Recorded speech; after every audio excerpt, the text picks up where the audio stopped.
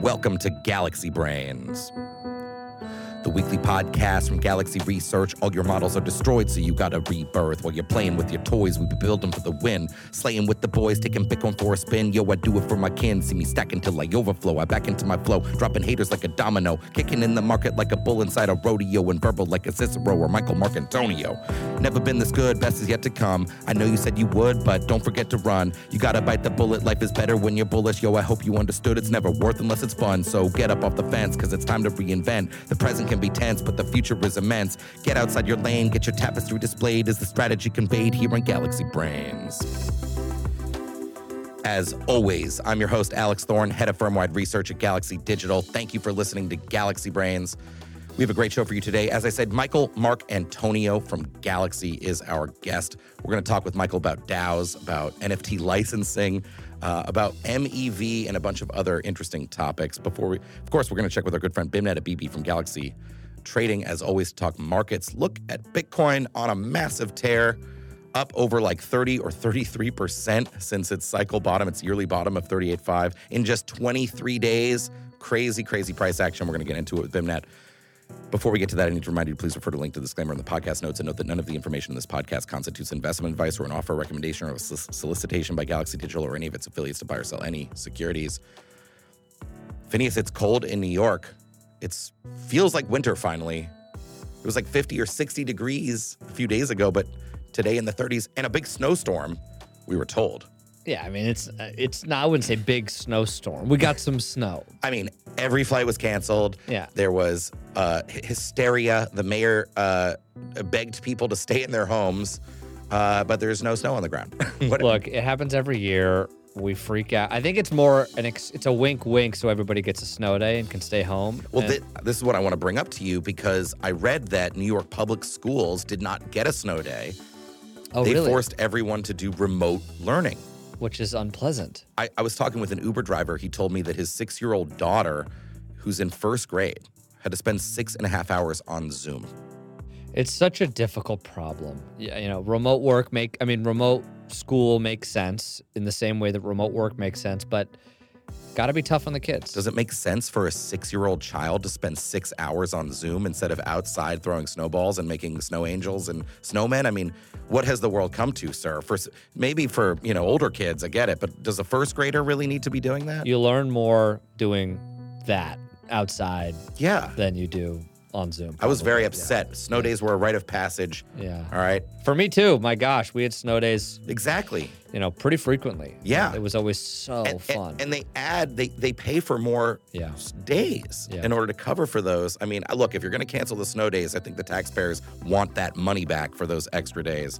I'm very sad about this. As a parent, I would never allow my child to do 6.5 hours of Zoom. I hear you. I'm with you. All right, let's not get upset. We got a great episode. Let's get right into it. Let's go now to our friend Bimnet Abibi from Galaxy Trading. As always, Bimnet, welcome to Galaxy Brains. Thank you for coming. Thanks for having me. Wow. Yes. That's all I can really say. Wow. Speechless. I was looking at so over the weekend, we ran up into 48, 49 territory. Monday, we crossed 50. Then CPI comes out, which we'll talk to on Tuesday morning. Yeah. All the risk comes off a bit. Bitcoin comes off, frankly, less or finishes the day down less than equities. Performance, yeah. But you kind of get a BART pattern. But then we just rocket right back up, and now we're at yearly highs again. I mean, what is it, 51.6 over our shoulder, but it's been as high as 52, a little bit above 52. I don't know what that pattern is, the up, BART, down, and then, rocket again? I mean, what's going on with the relentless bid on Bitcoin? It's just passive ETF inflows. And they have been more than material and well above anyone's expectations. And then what's happening is folks are seeing these figures and then trying to front run or anticipate what future inflows are going to look like. And so folks are buying spot Bitcoin. They're buying options, upside structures, fresh all-time high stuff. Crazy. And on top of that, S&P and NASDAQ are still only a couple % off all-time highs. The broader risk background, even with rates selling off after CPI, is still constructive and healthy. What you're seeing happen is a ton of passive inflows into a product that has limited supply. into a product that has a supply catalyst coming up in 2 to 3 months. This is what happens when growing or massive demand Yeah. smashes against immutable scarcity.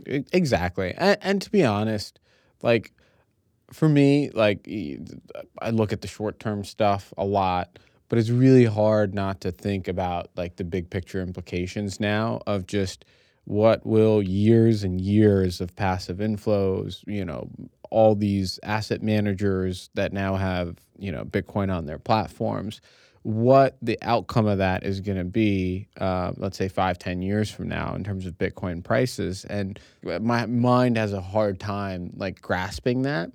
And I think it comes down to this concept, which is, human brains are generally bad at understanding tail scenarios, like 5% probability or less. And so thinking about, Bitcoin price going up, 100, 200% is hard, just functionally for the brain. And, but more and more I find myself in that area. And it's the first time in a while where like I wake up and I'm like scared that Bitcoin's run away from me. Yeah. Before I've gotten a chance to accumulate more. I know. I woke up. This was a common feeling during like the 2020 and 21 bull market when it was like this. Even in 17, I remember this too. Is like you'd wake up during that market and be like, "What happened while I was asleep?" And first thing you look at your phone, and there were days where it's just like up 2, 3, 5, 8% when you wake. You're like, "What happened?" No, I mean, and you're like, I wasn't bullish enough. Correct. And the thing to think about is that like just take for example the Sailor's flows, right? When he's buying and he's buying like a yard over like a month or 2 months, and like the ETF inflows are like a yard in 3 days now. Yeah. Yeah, it's wild. And the math is just like the supply is just getting taken out of the market. Yeah, I think you said it earlier. Like, a lot of not no one, but a lot of people in this short time period really did not expect this. I think everybody is kind of frankly blown away by the magnitude of the ETF inflows. We had thought, and we talked about this, that like, after the initial like seed and internal capital went in, there was a period where we were like struggling to see. Yeah. Like, we didn't think the advisor platforms were going to turn on yet. They still haven't, right? Yeah. The halving was still 3-4 months away, right? Sort of like struggling. And we talked about this. And I mean, Bitcoin did go down to 38.5. I thought at the time that it would go a little lower and stay there for a little longer. But then over the last 22 days, it's up 35%. Yeah. And now it's like these ETFs are mostly being bought on retail brokerage platforms, not just by like, small dollar retail investors. Big investors can go there too. And you're going to see those which big investors bought because of 13F filings for the first time. Yeah, when so those comes? It depends. I think it's March, April area. So it's like we had sort of said like it feels like a crab market until the platforms really turn on the access to these vehicles, and then obviously it's bullish. So we're sort of like it's crab to bullish. But now you're looking at these flows and saying, wait a sec, is like the baseline a lot more bullish, and then what happens if it gets really bullish? Exactly, and it's also a function of just that positive price convexity and the positive like price feedback loop where it's like, oh shit, Bitcoin's price is going up. Why? People ask why, and they come to the conclusion it's these ETF inflows, and then they do the math. They're like, holy shit, this could go a lot higher. Right. And then the price keeps going higher, and more folks, buy into the rationale, and it becomes this spiraling feedback loop. It's crazy. No, you're up breeds up, right? The positivity breeds positivity. Real quick, just on CPI. It came in, I guess, the analysts are saying it came in hotter than expected, and the Fed's measures of, the Fed's preferred measures of like super core CPI were also really hot. There were some seasonal elements to it. This was a January print, and there's a lot of like year-end price hikes that get processed in that data, and so it might be a little distorted. But overall, it doesn't seem like the Fed got what it needed to really get more aggressive in terms of easing or the language around easing. And so that has shaken markets a little bit, and the fallout from that is still to be determined because you still have a lot of data between now and the March FOMC meeting. But long story short, you've seen a dramatic repricing of the interest rate market over the past, since the start of the year, where you've priced out a ton of cuts. and you're now much closer to what the Fed expects in their dot plot, at least, which is 2 to 3 cuts. Yeah. And so now you're kind of getting to the sweet spot where it might actually make sense that things go back the other way, because I don't think we're in a hiking cycle again. Right. Bimneta BB, my friend from Galaxy Trading, thank you as always. We'll let you get back to the desk. Awesome. Thank you. Let's go now to our guest, Michael Marcantonio, director at Galaxy. Michael, thank you for coming back to Galaxy Brands. Thank you, Alex. Appreciate it. You haven't been on since we started video, so this is the first time. It's the first video. Yeah, I've always had a face for radio, but I. People say that we look similar. When I actually shaved a little bit. We got it a little bit. Well, Yeah. it's because we typically our style matches. Yeah. Right? So, Michael, you were last on. We had published a report about NFT licensing. And you also talked about, I think at the time, this was maybe like a summer 2022 episode that we did. And we talked about writer rips and some of the like legal issues around NFTs. We're going to get into that a little bit, but I want to talk about a couple other things about it. But first, you've got a pretty fascinating story how you got to working on crypto. You're a lawyer. You've worked in big law. You've done tell a little bit of that story. Yeah, I mean, so when I graduated law school, I think there's a quote from Bill Clinton that said, like, he walked out of law school running for office. And that's what I wanted to do. But I got some advice around the time that that's a terrible idea. Because, and probably it's because the game has changed, right? When Bill Clinton was graduating law school, he was going to Arkansas and he was able to run a attorney general campaign and like a shoestring budget with no money. Yeah. I'm getting out of law school, have no money, have no access to no connections, no access to capital, and you need that apparently, as I learned running for office. So I did the big law thing. I worked at Kirkland & Ellis, a big law firm. Yep. Did mergers and acquisitions there. Loved it. It was great. But then, like a couple of years in, I got an opportunity to run for the New York State Assembly, and I took a leave of absence from Kirkland and I ran. This was round one. Should we get into this? I mean, do you want to get into it? Kinda. It's kind of an interesting story. Tell the story. Yeah. So I immediately, from my connections at K&E, and just being a lawyer, I raised over $100,000. Yeah. Out the gate. That's enough to get started for that race, right? That's for that a New York State Assembly race. That's a lot. Yeah. And I was running against a 20-year incumbent. Yeah. I was running as a Democrat. He was a Republican. And just a little something about New York State politics is if you're a Republican in the New York State Assembly, you have no power because they have almost a permanent majority in the Assembly, right? And the Assembly is the equivalent in New York State of the House of Representatives, right? So it's just majoritarian, right? Yeah. So I was going against this guy big time. This was 2018. I was railing against this guy for just doing nothing, right? Which frankly was his custom, right? He collected a paycheck, did almost nothing all the time. And to your point, you're saying there wasn't much he could have done anyway. Nothing he could have done anyway. You can't even blame the guy, even though. But he didn't do anything. Yeah. And there was real problems, right? I was running on very local issues, right? I was running on like fixing potholes, right? Lowering taxes, fixing our like energy system on Long Island, which is won't get into, but it's a mess. Anyway. Yeah. Dropped the $100,000 number that I raised. He immediately sues me. For what? I'm like, what is he suing me about? To kick me off the ballot. The claim that he made was that I was ineligible to run for office. Now, just some background about me. I have been a New Yorker my entire life. I was born in Huntington Hospital on Long Island. I've lived in New York my whole life. I did go to Duke Law School down in North Carolina. Oh, big Duke is puke. And must have been what he thought.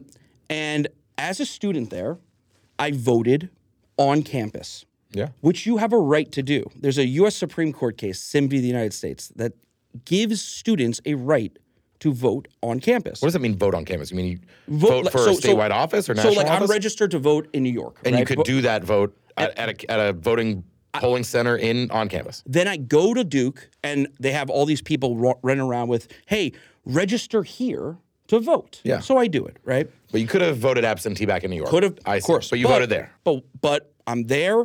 Can vote on campus. I want to be part of the community, right? And you didn't also vote in both places. I did not vote in New York. I only voted of course. Totally able to do that. So I graduate 2 years later, right? This was like my very first year of law. Yeah. And the New York State courts highest court in the state, hands down a ruling which says that if you vote out of state for, the facts of that case were about an employee, but it was pretty general. If you vote out of state, you sever the 5 continuous years you need to be a resident of the state in order to run for office. So they're claiming that you have to then come back, live in New York for 5 years before you can run for office. Well, the worst part about it was they never clarified in this case. When you sever, at what point do you reinitiate your residency, right? It's when you drive your busted car back up from North Carolina and you cross over that bridge and the Georgia, whatever the bridge is, and from Jersey to New York. What they didn't say was, well, you have to re-register to vote in New York, because then that would mean is that only registered voters can run for office, which is actually not true. Right. So what they basically said is you severed it. So we don't know when the clock restarts, but it's got to be 5 years from whenever it starts. But you're kicked off the ballot. Now, there's a legal problem here, which is that by exercising one right, namely to vote on campus, as codified by, promulgated by the U.S. Supreme Court, you were vitiating or undermining another right that you have, which is to run for office, right? Yeah. How can that be, right? So I lose first round, boom. So you're off the ballot. I was stunned. Right, I'm sitting there in court. This is like a localish court, right? This is like local. You're not the New York Superior Court. It's actually called the Supreme Court, but it's the lowest court in New York State. And they're different in every state. I think in Massachusetts, the Superior Court, I think maybe is the I can't remember, or the Supreme Judicial Court, is the Supreme Court of Massachusetts. I forget. Stunned, right? I'm like, fuck this. I'm going to appeal it. I appeal it to the intermediary court, right? I hire a big time lawyer. We go all out. We have all of our arguments, right? Like, he's a student. There should be an exception for students voting on campus. It's obviously ridiculous. It's ridiculous, right? Incidentally, by the way, 2 other cases were going on at that time, both students. So they were using this new court decision to basically churn students off the ballot, right? It's crazy. I lose in the intermediate court.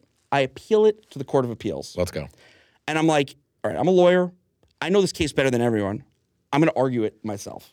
Wow. So I go up. That doesn't surprise me at all. I did not know this. I go up and I argue myself.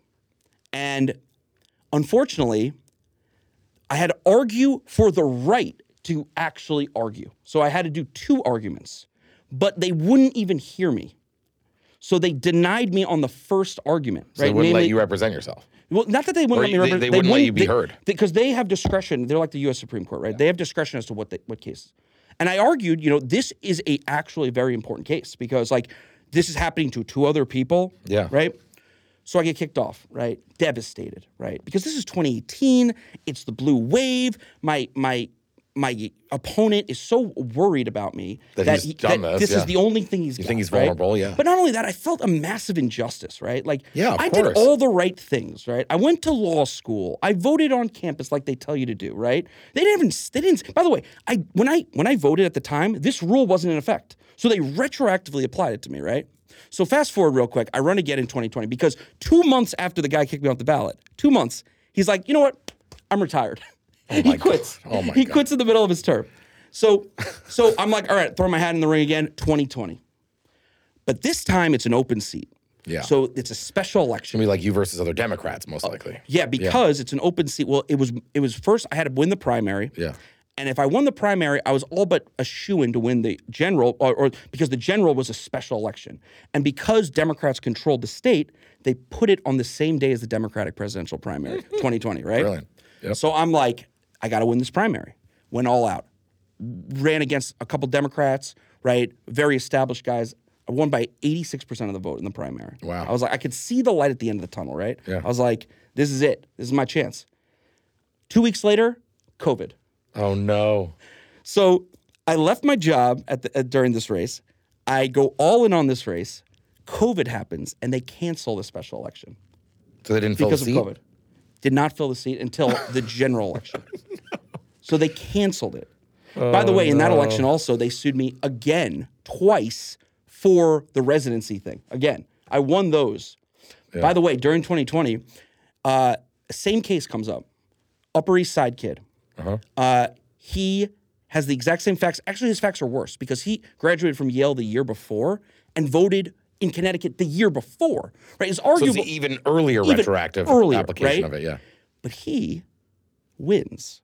How does he win? What was it something that I did wrong? No. He was in a different court relative to me.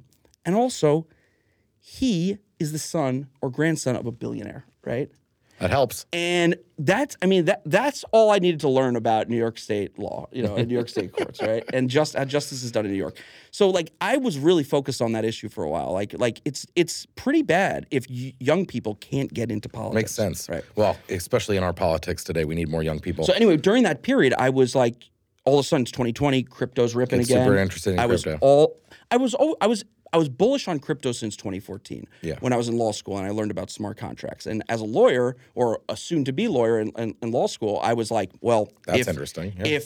Wait, hold on. If you're saying to me there's this new technology out there, it's about contracts, right? I was like, I got to get into that, right? Little did I know that smart contracts have almost very little to do with actual contracts. We're going to get into that. Right. But so, and then obviously, after that 2020, I went back to practicing law for a little bit. And then I was like, wow, there's an opportunity at Galaxy, work at Galaxy. Yeah. And I came to Galaxy. All right.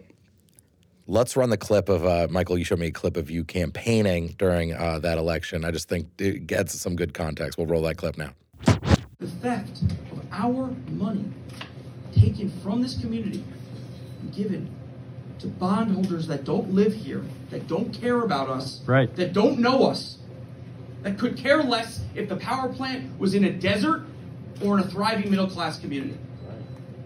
But we need people to stand up. We need people to fight. We don't need more people to go up to Albany and make friends with people and get into the system. We need people who are going to go up there and are going to raise hell for you. Okay, so Michael, it's a fascinating story. I think it doesn't surprise me in the least. I'm happy you came to Galaxy. Now let's talk about, we got a couple specific issues that you and I have been talking about for years at this point.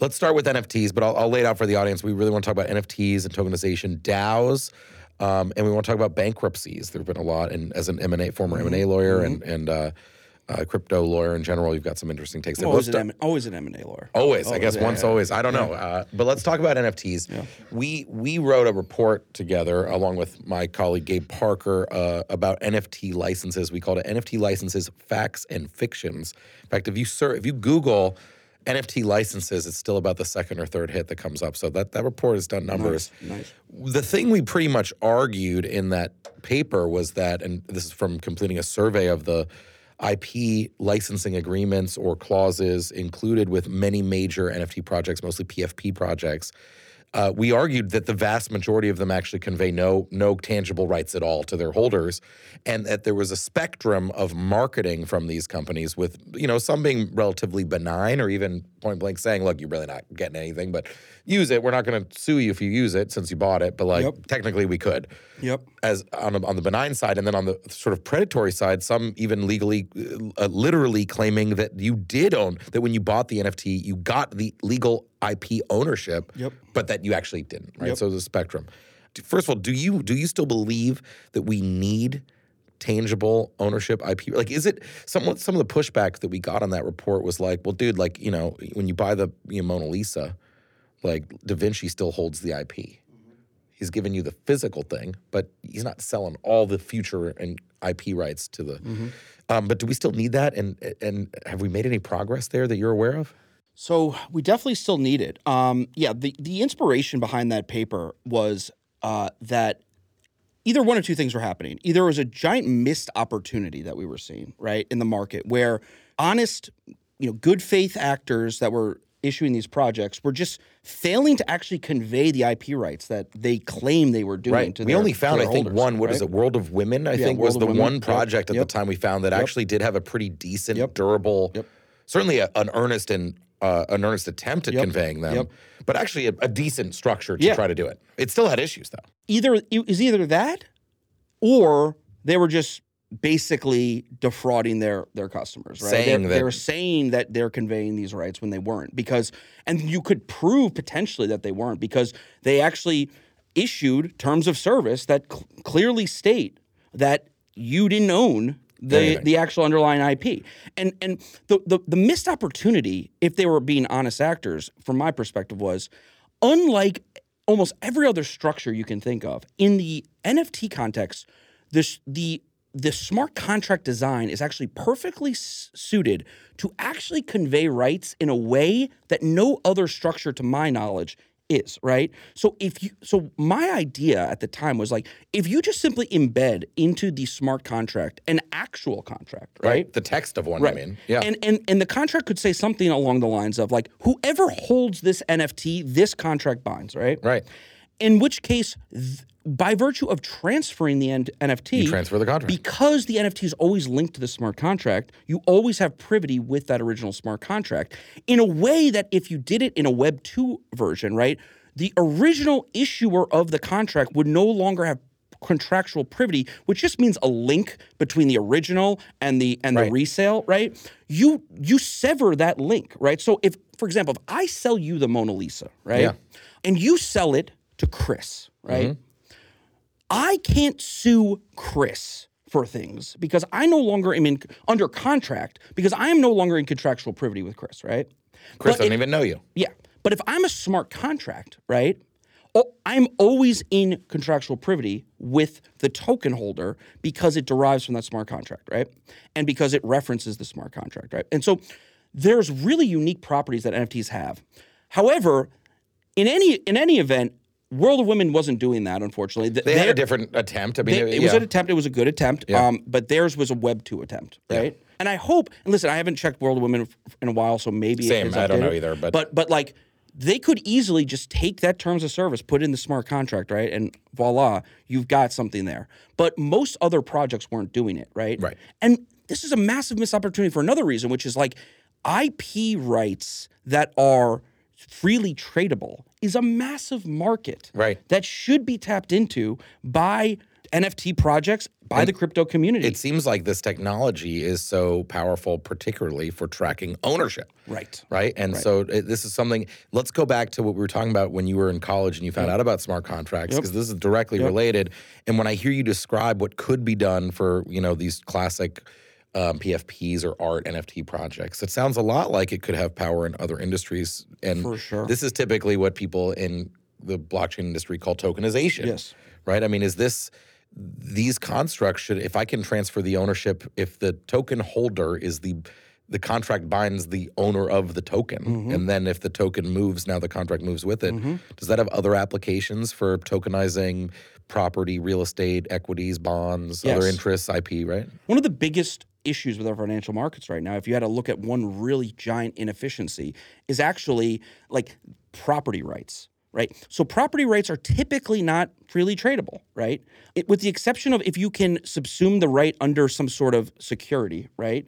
Excluding that, there's no freely tradable market for IP rights. There's no freely tradable market for your deed to your house, right?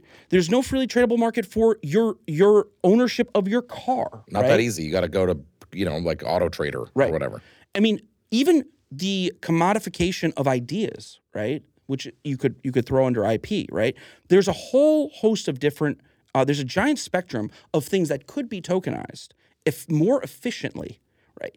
Like let's take one thing that I've been really focused on lately in the tokenization space, which is like retail borrowing, right? So there was recently some news about how someone issued a smart contract through a protocol. I can't remember the name of the protocol, and the collateral for so they borrowed money from the public markets, secured by their Patek Philippe watch. Yeah, right? I saw this. So they sent the Patek Philippe watch to this protocol, whoever it is. Guys, maybe look it up if you want to. Custodian or something. And they verify that it's real. And then what do? They issue a smart contract to the market, to the global market, right? And people will fund that contract and compete to fund that contract, thereby making rates as competitive as possible for that issue. Now, the evidence that one would get from funding that contract should be an NFT, right? Because it's not really that. I mean, you could do it with fungible tokens, but it's not that clean, right? Yeah. NFT is the proper vehicle for that, right? That is evidencing your entitlement to a payment stream from that smart contract in perpetuity. You can freely trade it, right? And the best thing about this is it effectively creates like a global pawn shop, if you will, right? Like, because it's not just the contract, which is in the NFT, but it's also the actual infrastructure mechanism through which to get the income stream. Or if you, even if you're an LP in like an AMM pool, it's the token literally that lets you redeem your assets. So it signifies your ownership, but it is also the key to effecting the contract's terms. And by the way, it was a $35,000 loan from a DeFi protocol called Arcade. And it was collateralized with a Patek Philippe watch. So what if you are? They use an escrow company to securely store the physical watch. Right. So if you think about this like this, if you are just a general, retail, person, right? Just you're not an institution, you're not money bags by any means. You just got some things lying around the house, and you need money. How do you borrow in America today, right? From the bank, from the credit card primarily. But if you don't have if you don't have the right assets, right? If you've got $20,000, Red October Yeezys, right? You're not borrowing anything against them. Yeah, you can't take those down to your local Wells Fargo. Unless you go to the pawn shop, right? And the pawn shop suffers from a lack of a market, right? You're getting screwed. You don't get competition. You're getting There's no transparency. But you're not getting screwed necessarily because the pawn shop's some shady outfit. It's just there's no market, right? Yeah. So, it's like it's a really has become predatory, but it's only predatory because there's no market. Yeah. And it's too expensive to make a market, right? Except this is the beautiful thing about crypto. It's not that expensive to fork a contract, right? And make a global market. It's fascinating. Right? And I think that is going to be a future big area, right? So you're going to have like a warehouse somewhere that it's literally there's the physical security of the collateral. Yep. And then you're going to have a web site that's literally like, do you want to buy this collateral? Or this collateral was defaulted on, so now it's for sale from the pawn shop. Yep. The Yeezys or whatever they are sitting in the warehouse. So like if you buy it on this website from the protocol, they'll be shipped to you. But if not, they're securely stored there and that's where they are and you can borrow. Yeah. Step one is I send my Yeezys to this company, Arcade, let's say, right? They verify the authenticity. They value it, right? Then they issue a smart contract to the market and they say, fund this smart contract, and this smart contract will pay you every month or every quarter a certain amount in interest, right? I see. And then after X amount of months, years, whatever, the borrower will repay the principal and then get their Yeezys back, right? Like, that's a giant market, right? Yeah, you're right. It's a giant. One reason why retail loves collectibles, whether it's just like a Bored Ape or whether it's a baseball card, is because it's stuff they can understand, right? But unfortunately, we don't have sophisticated markets for those types of things. Yeah. Right. So that's interesting. All right, let's move on. I also want to talk to you, Michael, about DAOs, decentralized autonomous organizations. We've talked a lot about this. This is a legal concept, or at least a governance concept, I should say. I had said once that the vast majority of them, I don't want to necessarily paint them all with the same brush, but they weren't decentralized or enough. They weren't autonomous really at all. None of them really. But what I've learned recently, and we've been talking about for like at least the last year and a half, they're not effectively organizations. Well, they actually are, but tell me about how most DAOs are being thought about legally as organizations today. So the most important decision, and we have to do a better job as leaders in this space of making this known to people, right? The number one question that the founders of a DAO should be asking themselves is, do we incorporate this DAO somewhere, right? Now, there is a tension here, and I'll recognize the tension. And there's a lot of really smart people in the industry that say, don't incorporate, right? Mm-hmm. And the reason they say that is because it's almost a catch-22 that a regulatory system is set up. The catch-22 is, if you incorporate, you have a liability shield. And I'll explain what that is in a second. But you have a liability shield. Good. Yeah. But now you have a centralization vector on which securities regulators or other regular law or other regulators can say, you're not centralized. By definition, you're not centralized. You're not decentralized. You're not decentralized. By definition. Because you have an LLC in you nowhere. Have an LLC, right.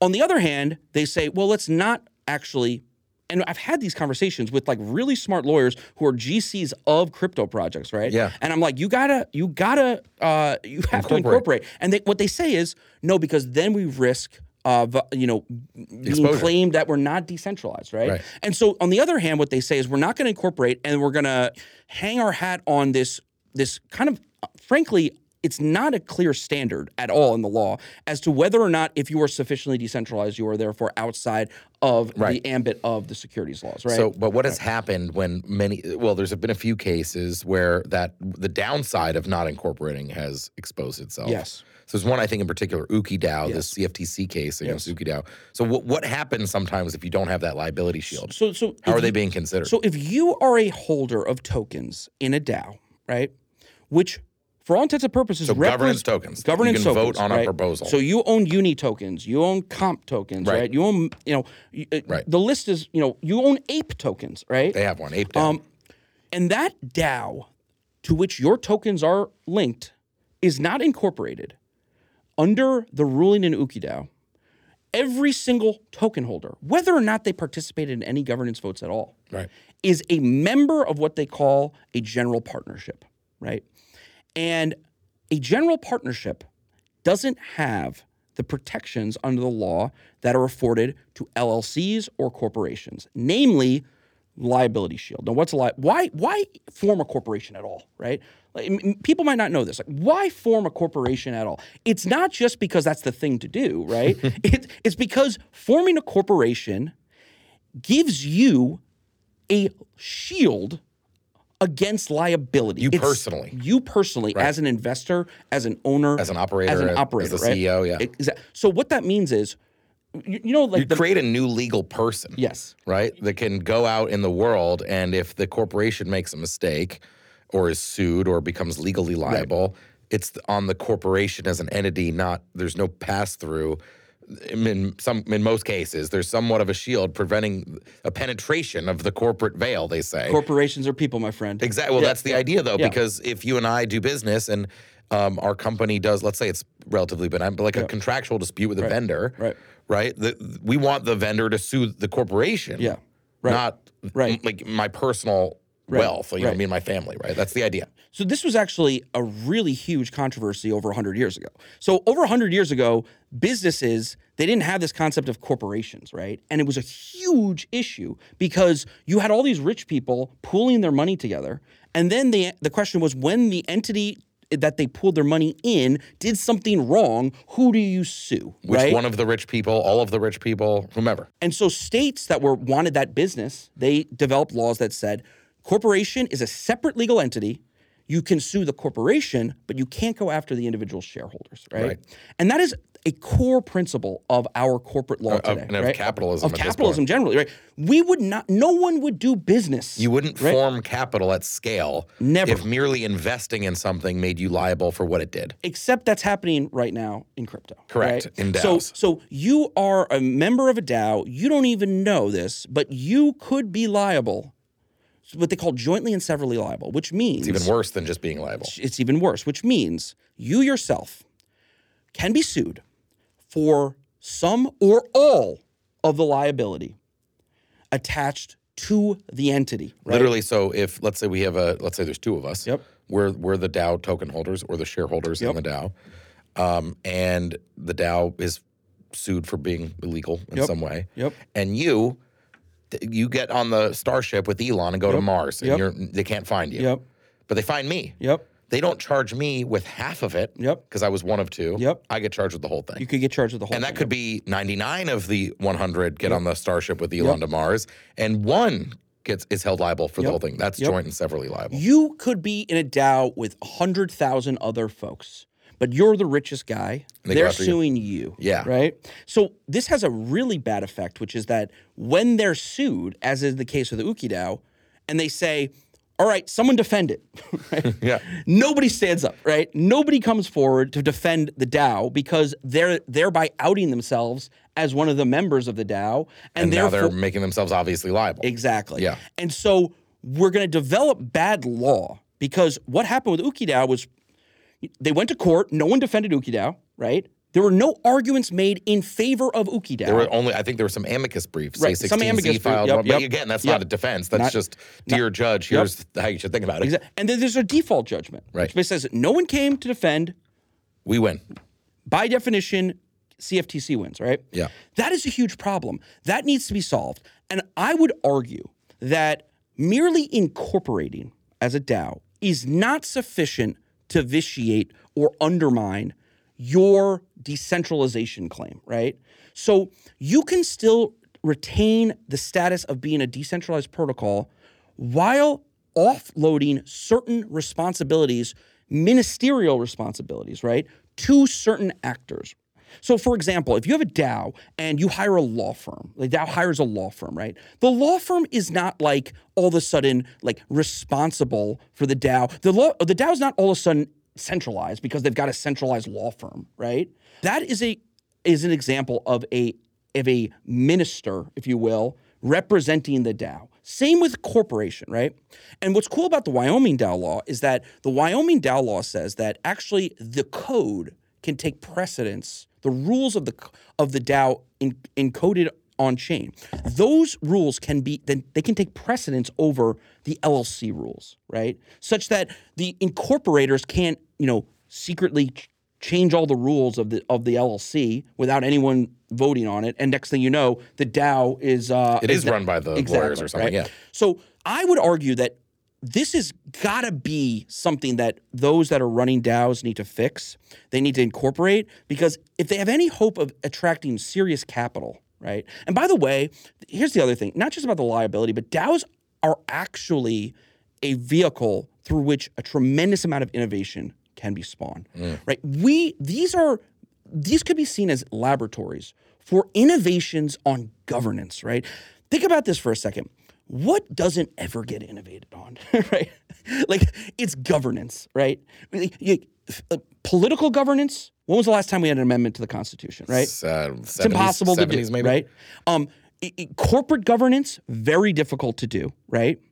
With DAOs, they could be laboratories for innovative governance structures that can actually be more efficient, aggregate capital better, protect the rights of holders better, and over time, if they're successful, actually migrate into the general economy such that they could actually influence corporations, right? The corporations could adopt those policies. The last thing I want to say about this is that a DAO actually, there's a world in which DAOs actually overtake corporations one day, right? If they do the right things, right? Because one way they cannot overtake corporations is like, all right, on one hand, you got a corporation in which all the shareholders are protected with the liability shield. Sounds pretty good. On the other hand, you got a DAO in which every single shareholder is jointly and severally liable. Yeah, that won't get you there. That ain't going anywhere, right? It's not going to attract institutions. It's not going to attract significant capital, right? And the only reason why anyone with any means would join it is because they didn't know about this quirk. But if they get that right, I mean, I remember we were speaking with the founder of Compound, right? And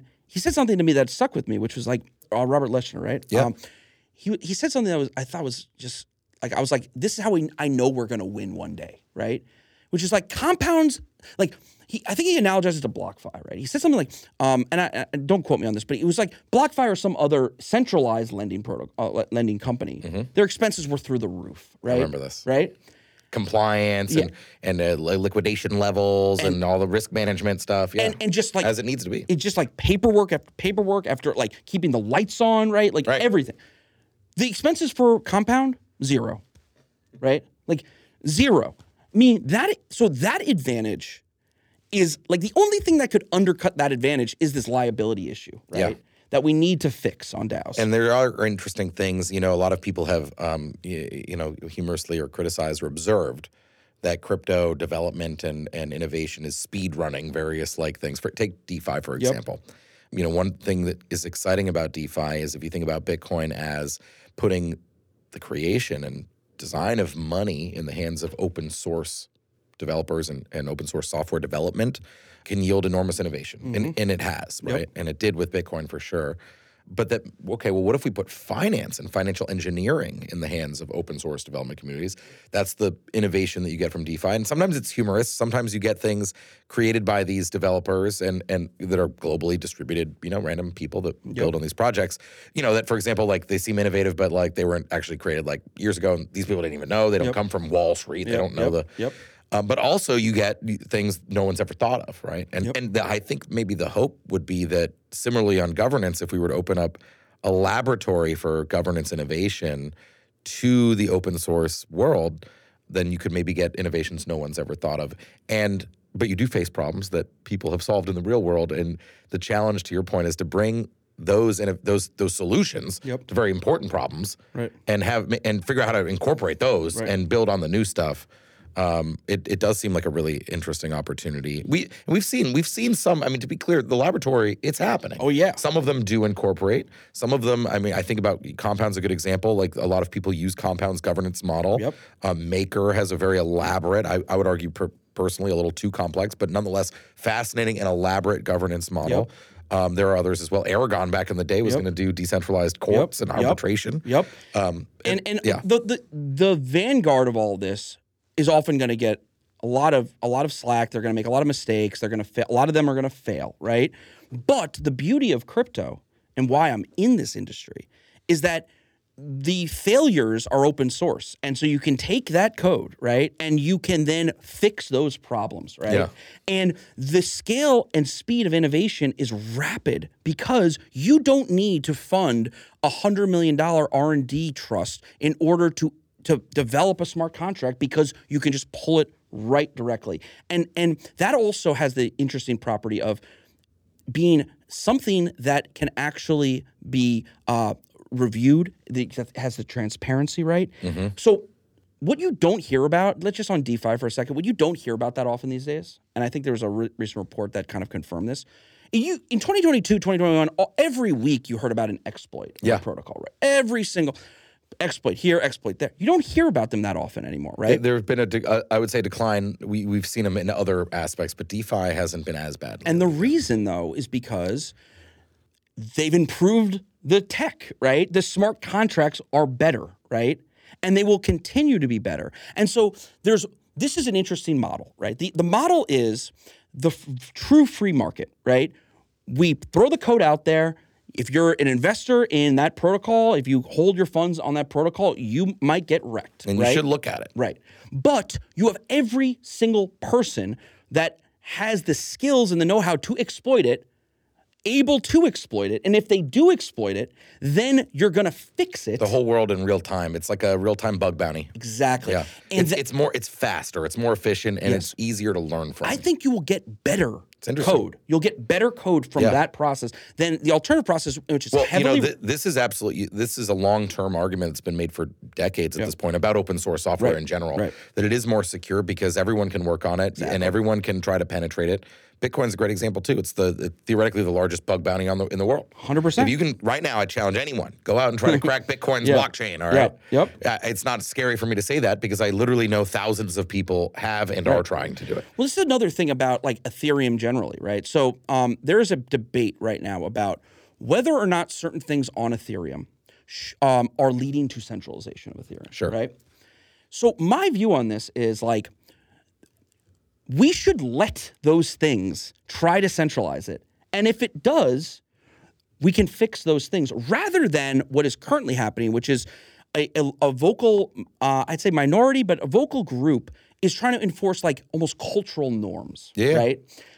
Like cultural norms are not going to... social layer. Right. There's a social layer to it, right? It's like you hear this all the time from businesses, right? They're like, oh, well, we could do that, but like we are committed to neutrality, we're committed to, decentralization. It's like, dude, try to do it. If it's successful, you'll make a lot of money trying to centralize it. And if the protocol is that easily centralizable, then there's a mistake in it that we need to fix, right? We're not, because eventually someone's going to come along that is not going to have those sort of... this is an argument that I've heard a lot. It's not just Ethereum focused, right? People are actually making this argument right now on Bitcoin.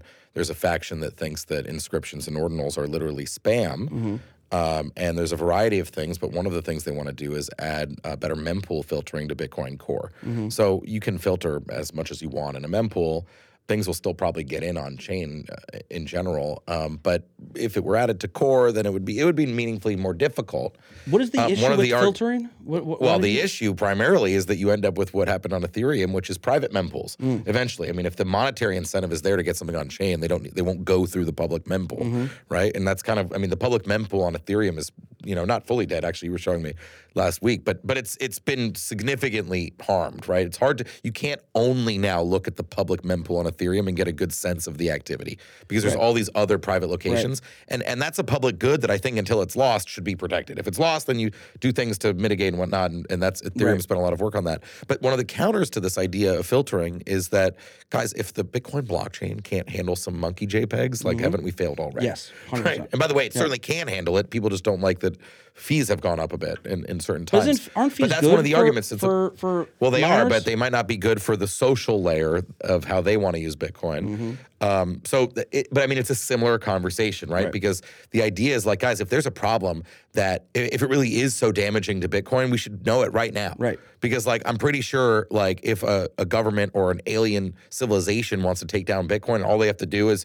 spam it with some monkey JPEGs, then it really wasn't like that good to begin with. Yeah, exactly. So it's a similar argument. 100%. And like the main question is like, if Ethereum is committed to decentralization, the question has to be why, right? And there's some really good arguments for why, right? Yeah. Censorship resistance, transparency, right? Democratization, right?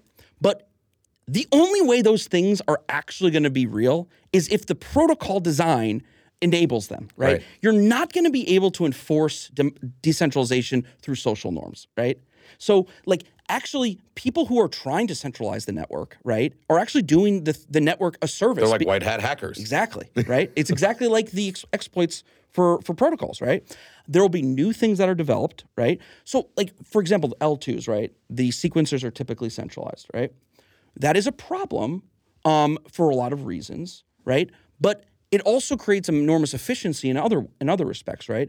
And so the question really becomes, like, if you're going to decentralize your sequencer, what are the trade-offs? And how are you best going to make sure that a decentralized sequencer maintains the efficiency while also maximizes the security, the decentralization. Exactly, right. All right, let's do another topic, bankruptcies. There were a lot in crypto, obviously, and it was bloody, right? There were huge companies, at least inside crypto. FTX, like the most iconic and sort of, I don't know if it was by numbers the biggest blow up, but it was certainly huge. And its bankruptcy filing that Friday in November effectively marked the bottom in this market, or caused the bottom. You've looked at a lot of these, lawyers in bankruptcy space and you're in crypto, you followed them. Was there anything about these bankruptcies that was different than other bankruptcies by virtue of the fact that they involved crypto companies as opposed to, say, other types of companies? Two things. First is the asset class, right? Crypto being the primary value that these estates own, have a claim to, and the creditors are claiming that they have a claim to. That is very unique. The more unique thing, frankly, and the very interesting dynamic was the creditor class for these estates. So typically with big bankruptcies, you've got a lot of extremely sophisticated creditors, many of whom are secured creditors, which means that the amounts that the estate owes them, they have a stronger claim to by virtue of marking certain of the collateral or the assets that the estate owns, marking it as theirs, right? You also have, though, like bondholders in a lot of these bankruptcies, right? Like, and they form an ad hoc committee of bondholders, right? Yeah. These are very sophisticated guys, right? In crypto, it was a creditor class of just retail. Almost exclusively, right? Giant mass of retail, right? We're talking, like, let's just take Celsius, for example. Celsius, I think like 90% or more of the creditors in Celsius were retail. Unsecured retail. So what this means is the dynamic for the estate was such that, one, they had a ton of capital. Like, they had a ton of assets to distribute. It's a giant pile of retail users' assets. Yeah. And two, they had no real burden to distribute them quickly, because they were all unsecured. Exactly. And there was a lack of like very sophisticated, even among the unsecured creditors, there would often be, I don't know what, private equity, ARB funds, who knows what, so whose interest would align with the retail unsecured. But most of these didn't have that. Right. If you are sitting on billions of dollars of creditor funds, right, and they're all unsecured creditors, right, for the most part, you can take, and we've seen this in many respects, you can take your sweet time with distributing this, right? Figure it out. Right? Which prolonged these processes. The other thing that was unique is that because they're unsecured creditors and they're all retail, the unsecured creditors committees, which is to say, for those that don't know, these are the committees that are basically like the board of directors for creditors, right? They're like the representatives for creditors, okay? They are the voice for creditors. They're made up with a bunch of retail as well, right? Like on Celsius, the UCC was all retail, right? Like these are guys that like mine Bitcoin in their backyard, like, and mined a lot of it and then deposit it into Celsius, right? We're not talking about like Goldman Sachs is on the creditors list, right? And as a result, you've got retail leading retail, and on the other side of that is the estate. And so the estate is armed with a ton of resources, and what's the first thing the estate does in every bankruptcy? I don't know, hire a bunch of lawyers? Hire a bunch of lawyers, right? Yeah. And they've got a ton of money to hire a bunch of lawyers. Right. And they hire the best, the most expensive, right? Then what's the next thing they do? Hire bankers. Right. And then they hire financial advisors. And then they hire auditors. And then they hire all these advisors, right? All right. Before we wrap, Michael, just your long-term, this has been great. I love getting the perspective of somebody with your legal mind and intellectual interest in the space and some of the nuances of this thing, because very few people, I think, deal with the I mean, especially when we start talking about bankruptcy, contract law, legal governance issues, right? These seem very niche, but I find them quite interesting. But what is we've hinted on some of these throughout, particularly around tokenization, contracts, organization. What's your long-term vision for the impact of blockchains as somebody who's come from the legal world? Are we ever going to see, or why hasn't yet any of the legal industry really been obviated yet by these so-called smart contracts? So the future, in my mind, and I'm as certain of this as I can be, but this is obviously an article of faith, is one day all securities will be on-chain, right? So every security you own will be an NFT, right? And it will be traded on a blockchain. Now, whether that's a permission blockchain or not, regulations will probably force it to be permission, but that alone will be a massive innovation, right? So you will have a system. Let's do a model transaction, right? You buy a company.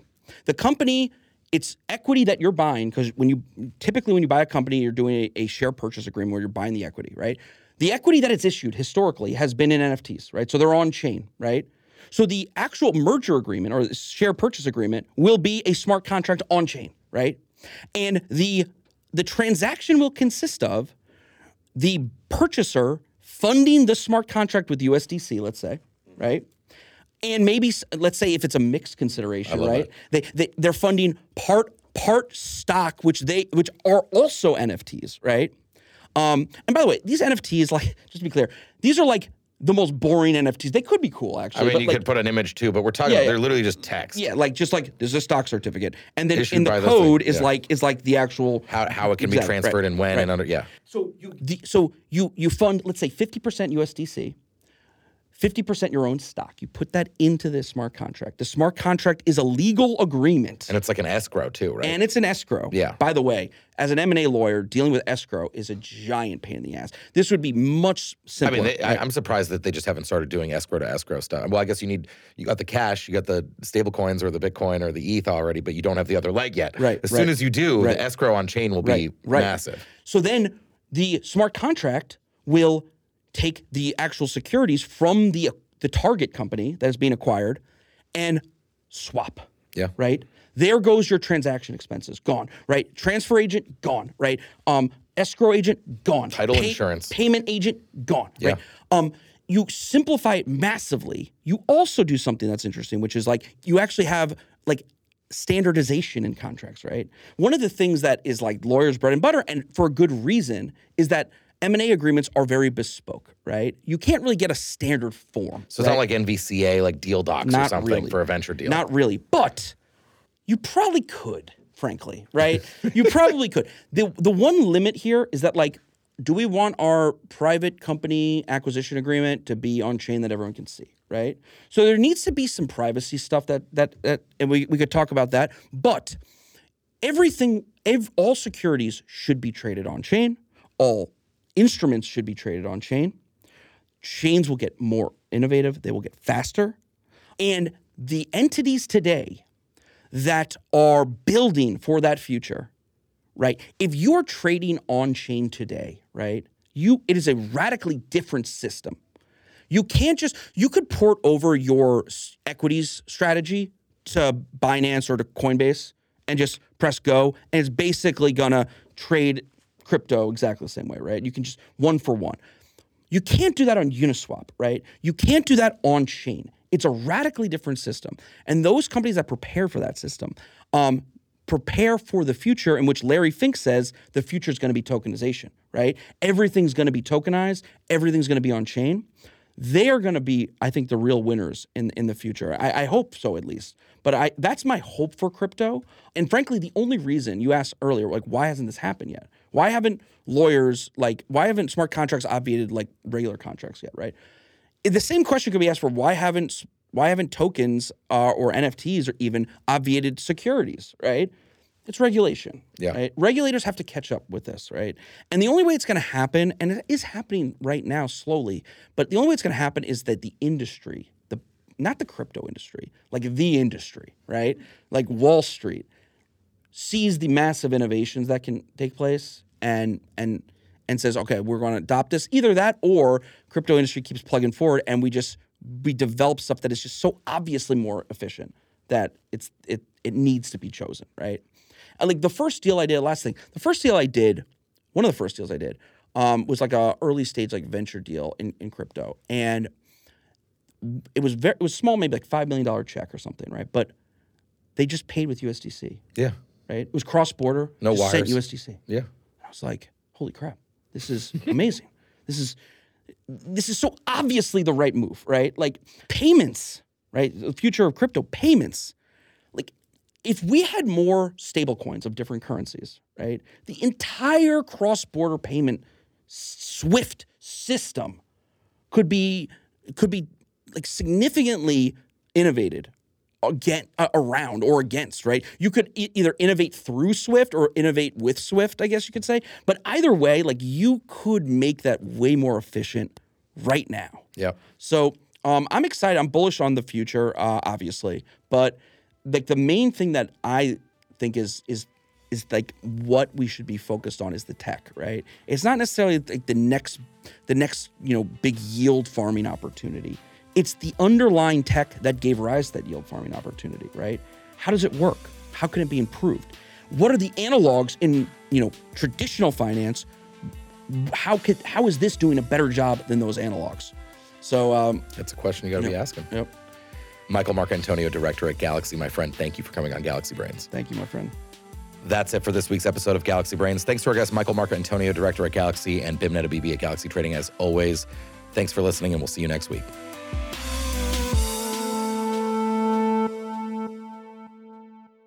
Thanks for listening to Galaxy Brains, the weekly podcast from Galaxy Research. If you enjoy the show, please like, rate, review, and subscribe wherever you get your podcasts. To follow Galaxy Research, sign up for our weekly newsletter at gdr.email, read our content at galaxy.com/research, and follow us on Twitter at GLXY Research. See you next week.